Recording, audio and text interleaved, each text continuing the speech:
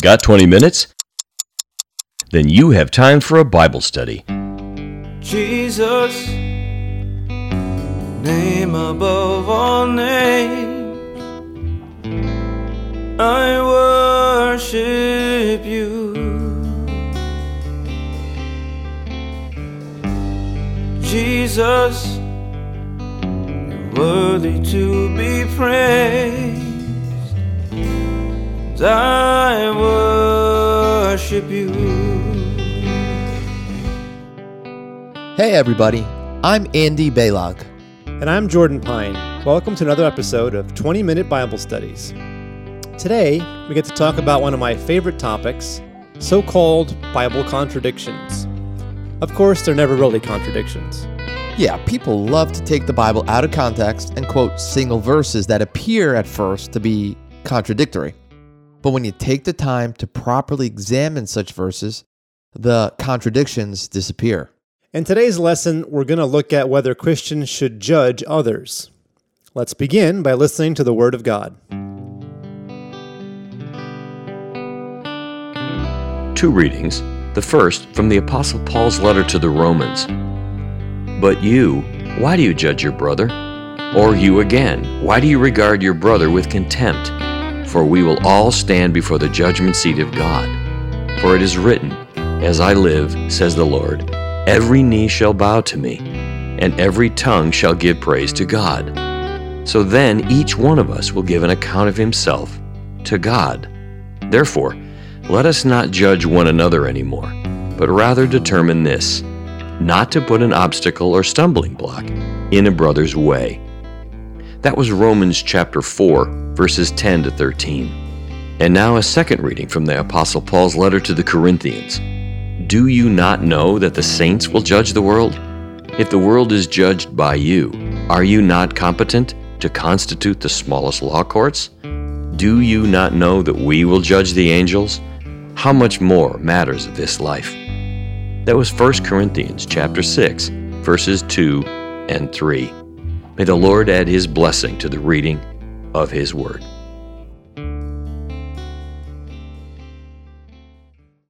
So we selected two passages from the Apostle Paul to highlight this alleged contradiction. But we could just have easily quoted of our Lord and Savior who said in Matthew chapter 7, Do not judge so that you will not be judged. For in the way you judge, you will be judged. And by your standard of measure, it will be measured to you. Or we could look at Luke chapter 6, and it records it like this. Do not judge, and you will not be judged. Do not condemn, and you will not be condemned. Pardon, and you will be pardoned. Jesus also said in John 7:24, Do not judge according to appearance, but judge with righteous judgment. Yeah, so what gives, you might ask? Jesus and Paul say not to judge very clearly, as you just read, Andy, but then also that we should judge with righteous judgment, and etc. In case you were wondering, and this is always a good idea, this is not a problem with the Greek into English translation. You know, we often see mistranslations or difficulties there. But no, in this case, the Greek word is the same in every case. It's krino. And, so that raises the question, how can we make sense of these competing claims? Well, like always, Jordan, let's try our favorite tool in today's study. We're going to use the SPACE method. So for some of you who are new to the show, the word SPACE here is just an acronym that reminds us to consider who the SP or speaker are, A, audience, and C, context of a Bible reading before attempting an E, explanation. We already established the speaker is Paul, and we could tell from the scripture references that the audience is members of the church at Rome and at Corinth. No help there because Paul was clearly speaking to Christians in both cases, and there is no indication that the Romans were less than the Corinthians. Yeah, in fact, the Corinthians were the problem children, if you were, as Paul rebukes them quite a bit in the letters that he wrote to them. The Romans did not receive such rebukes. That's probably because the church was led by two heroes from the book of Acts, Aquila and Priscilla. So perhaps the C in SPACE, the context, can give us a clue? Let's go back and look at the verses before our scripture reading, Andy. Okay, so I'm going to go to Romans 14 and pick up verse 1. Now accept the one who is weak in faith, but not for the purpose of passing judgment on his opinions. One person has faith that he may eat all things, but he who is weak eats vegetables only. The one who eats is not to regard with contempt the one who does not eat, and the one who does not eat is not to judge the one who eats, for God has accepted him. Who are you to judge the servant of another? To his own master he stands or falls, and he will stand, for the Lord is able to make him stand. One person regards one day above another. Another regards every day alike. Each person must be fully convinced in his own mind. He who observes the day observes it for the Lord, and he who eats does so for the Lord, for he gives thanks to God. And he who eats not, for the Lord he does not eat, and still gives thanks to God. And I added the word still there. But you, why do you judge your brother? Or you again, why do you regard your brother with contempt? For we will all stand before the judgment seat of God. And I jump down now to verse 13. Therefore, let us not judge one another anymore, but rather determine this, not to put an obstacle or a stumbling block in a brother's way. Going to verse 20. Do not tear down the work of God for the sake of food. Yeah, just one aside here. This highlights if we were to do a space method analysis on that passage, Andy, what we would notice with regard to the audience and the context is that this highlights a common problem in the early church, because don't forget, all of the original Christians, followers of Christ, including Christ himself, were Jews. And when the churches were founded, they were usually founded in old synagogues or among Jews. And then we started to see Paul, being the apostle to the Gentiles, bringing into the church Gentile believers. So they had all these issues around, the customs and practices of the Jews and the customs and practices that the Gentiles didn't follow. Don't forget that the Gentiles were considered, there was a certain sort of elitism because, they ate unclean foods and food sacrificed to idols, and they came from a pagan culture. So what you see here is this clash of cultures. Yeah, so what it makes me think of, and I'm saying this honestly, with pureness in heart, is that the Gentiles at the time were kind of like liberals, right? They can do anything they wanted, right? And they didn't think about what's right, what's wrong, whereas the Jews at the time had dietary restrictions. And they did that. They were conservative about it, and they did that to honor God. So again, what I want our listeners to understand is that Romans chapter 14 is not about dietary restrictions. God is using through Paul food because that was a subject of the day. Right. To show that we should not judge when we should or should not. Whereas today it might be, I'm a conservative Baptist, and maybe you're you go to a charismatic church and you worship God that way. Even though we might come from two sides of the spectrum, it doesn't mean we should judge each other. Right. So I just wanted our listeners to understand that, when we talk about not judging, don't take it so literal, and let's not be narrow-minded and think that this is just about food. And that's all really God is trying to tell us is be careful with your food and don't judge people over food. No. Food was a big thing. Eating was a big deal back then. Right. So today, what's the big deal to Christians? It's, what church do you go to? What denomination are you? Do you believe you could lose your salvation? Do you believe you could, that it's safe and that you what have you? So, these are things that are, the object of our conversations today.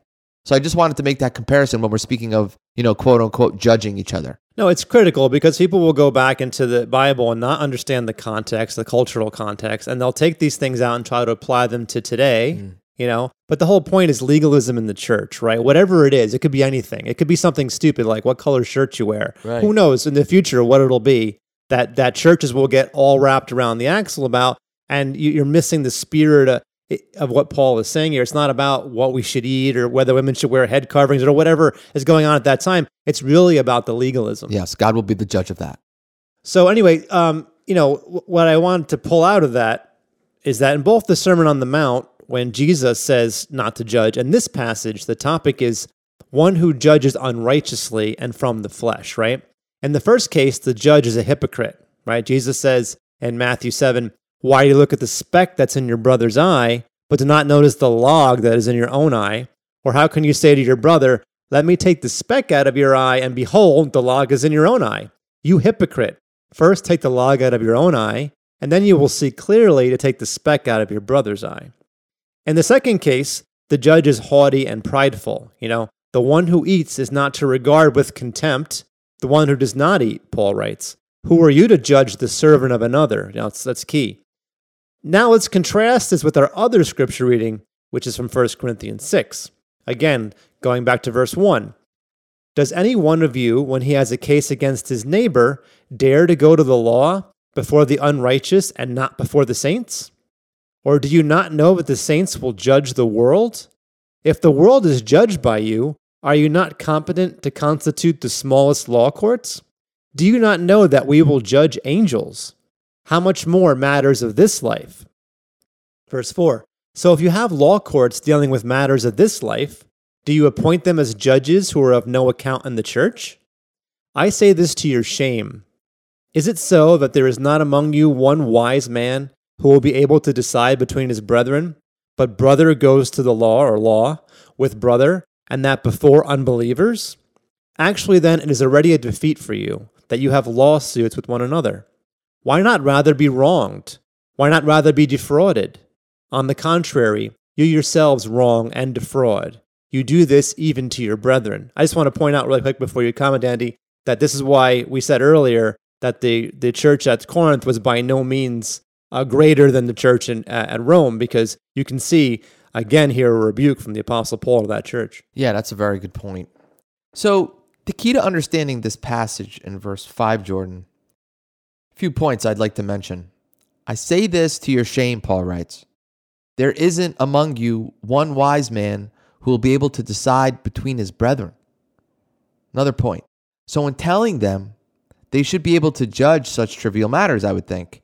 He shames them, we see here, by saying that none are, in fact, able to do so, right? So he's calling them out. Again, he's calling out these little points, but the topic here is judgment, okay? In these two passages from Paul, he echoes the contrast Jesus drew in that one line, and again, going back to John 7:24, which says, do not judge according to appearance, but judge with righteous judgment. Righteous judgment, which means no motive, from the heart, looking at the facts. A great example of judging by appearance is what Paul called tearing the quote-unquote down the work of God for the sake of food.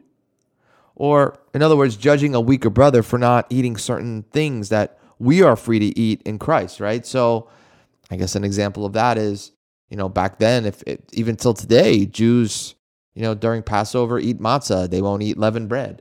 Whereas Christians, we do. We're okay with that. Well, what's interesting about that particular passage, Andy, is that a lot of times in the epistles, you will see the reverse happening, where I guess, again, going back to the early church, eating food sacrificed to idols or pork, I imagine, would have been very controversial because Jews didn't do that and the Gentiles did. Right. Don't push them away. Right. But here we see kind of the inverse of that, because he's talking about someone who feels freedom in Christ now, understands that they were free from the law, and eats whatever he wants, and that then looking down on someone who still follows the old conservative traditions and doesn't eat meat sacrifice, like the reverse discrimination in that sense. So that's really what this passage today is about. No, it's a great point. And the common denominator to both of those points is don't judge. Right. Bottom line, don't judge. Leave it to God. Believe me, God knows everything, every thought of man, whether good, bad, evil. He knows the motive behind those thoughts.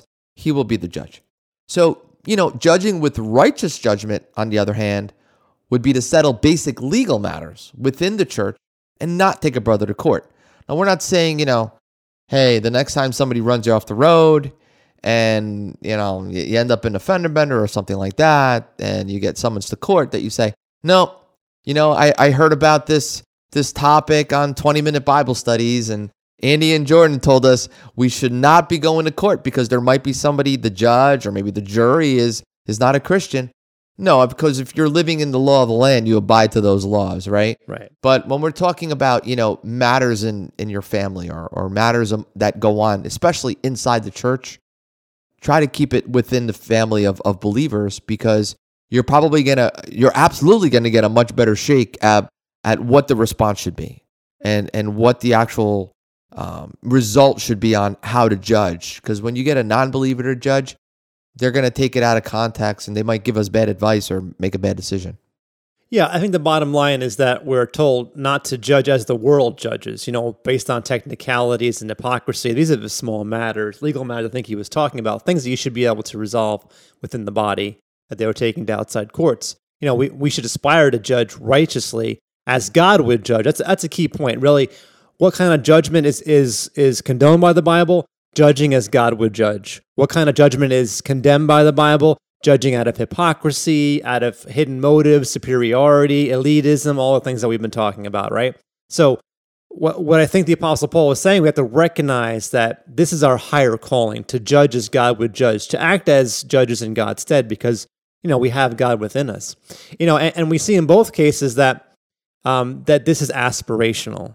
And in the case of the Corinthians, Paul was actually using that aspiration to sort of shame them, to sort of make them realize that he says it, right? Don't you know we judge the world? We're going to judge angels, and yet you guys can't even resolve a little tiny dispute, and you're going to outside courts to the world to settle your disputes? Sure. So there you go. Contradiction resolved. Yeah, Jordan, and we like to go deeper, of course, and we should remember that we should never neglect the kingdom truths contained within these passages. Like it says in Hebrews, don't neglect that great salvation one day. And for those of you who might not know or are new to the show, the kingdom truths are basically the keys that we learn through Scripture that will get us to the higher level with God. And it's pretty cut and dry. We're all going to be judged, all Christians that is, at the bema seat or the judgment seat of Christ. And you could read about that a little bit in 1 Corinthians chapter 3, verses 10 to 15, which speaks of that. Both Jesus and Paul remind us that judgment is coming, and neither is talking about the lake of fire judgment. Jesus was teaching his disciples in Matthew chapter 7, and Paul was writing to people who were already saved. Neither was at risk of going to hell. No, the judgment they speak of is the judgment of believers, which I mentioned, and it implies that believers can fall short of the standards being set here. Paul's concern here, Paul's rebuke, Paul's statement is specifically for people who are already saved, the church at Rome, the church at Corinth, telling them don't judge, because this is one of many things that could lead us outside the kingdom. We could lose our inheritance. We could lose our reward, which is waiting for us if we could just abide in God's word and live righteously. And one of the key points of living righteously is judge righteously. Don't do it with motive. So, to quote him, Romans 14, we will all stand before the judgment seat of God. He reminds us that. And also, each one of us will give an account of himself to God. And right after the passage from 1 Corinthians chapter 6, we read him writing, the unrighteous will not inherit the kingdom of God. Right. Key points. Second, Paul gives us a glimpse of yet another privilege of those who overcome the world and receive reward at the judgment seat. And this is the deeper kingdom level again, Andy, that we were talking about. In addition to ruling and reigning with Christ, or co-heirship with him, a topic that Paul covered back in Romans 8, Paul reveals that those who achieve the status of rulers will also be judges, as I mentioned earlier, judges of the world and also judges of even angels. Of course, we won't achieve that level if we ourselves are judged as unworthy. So you won't be a judge if you are judged and you're judged unworthy.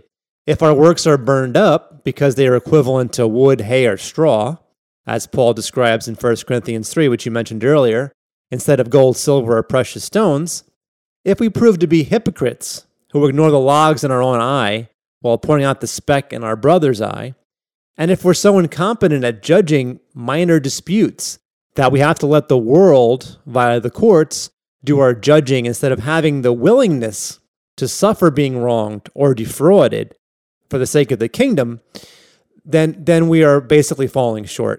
And to reiterate for everyone, we're not saying don't abide under the law of the land. That's something we must do, and that's according to Scripture as well. No, what we're trying to tell you is that according to Scripture, 99% of the time, it's probably better to just be willing to suffer and be willing to be wronged. It's okay because God is keeping the books. I know it's really tough and difficult because our society teaches the opposite. What's fair is fair, and we should go to court and let the court, rule on this, and I'm going to sue you, and so on and so forth. Without getting into it, I'll just, a little side thing. So we had something in our family happen, and, it was actually my wife, Jennifer. She was actually attacked, believe it or not. And, it was just out of the blue. And in the moment, in the heat of passion, we wanted to, sue these people. And, I even went as far as saying, every penny that we collect, we're going to use that so that people could, be more aware of their surroundings. There could be, more safety measures, more precautions. And then, whatever's left over, we'll donate to ministry and so on and so forth. But then as time went on and we realized that we would have to rehash and relive that moment over and over and over again, God just led us to realize it's better to just it's okay to be wronged. It's okay because, look, we made it through. Even though our pride might be hurt, the Lord Jesus Christ protected us. He brings us through it. And God is going to be the judge of everything. So for the sake of the kingdom, sometimes it's okay to be wronged or be defrauded. Yeah, that's a great point. And one thing I thought of too, Andy, when reading that, since we're on the topic, is, I don't know about anyone out there, but when I read about the fact that we need to suffer for our faith, like for example, if we want to be co-heirs, we talked about this many times, we need to suffer with Christ. And it's really hard, at least in America, in the great country that we live in, to think about like what suffering for Christ really means, because, it isn't like back then. Don't forget, these early Christians were tortured by the Roman Empire. They were thrown to lions. They faced death and perils, and Paul goes through all of them in his accounts. What do we face today? And then so you kind of almost, not that you want bad things to happen to you, but when they do, and you have to suffer a little, it's almost better to suffer, because that that's what you were promised, and that's what the promises are for those who endure suffering. Righteous suffering, of course. So I think that's what Paul is driving at, right? Anyway, I think that's great, Andy. Thank you for sharing that. And that's really what those with spiritual ears and wisdom need to hear in the passage that we read today. And that is our lesson. Thanks for joining us for another 20-minute Bible study. Special thanks to the family of Pastor Gary T. Whipple and to the Abundant Life Worship Center for the music for our show. I'm Steve Zioli. Until next time, may the word of Christ dwell in you richly.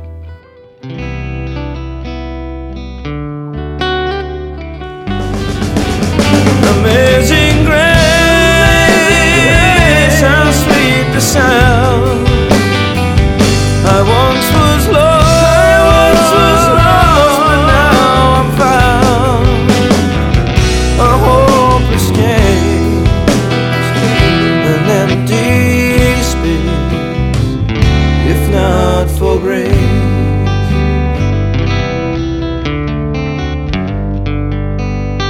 All rights reserved. Mysteries of the Kingdom Incorporated.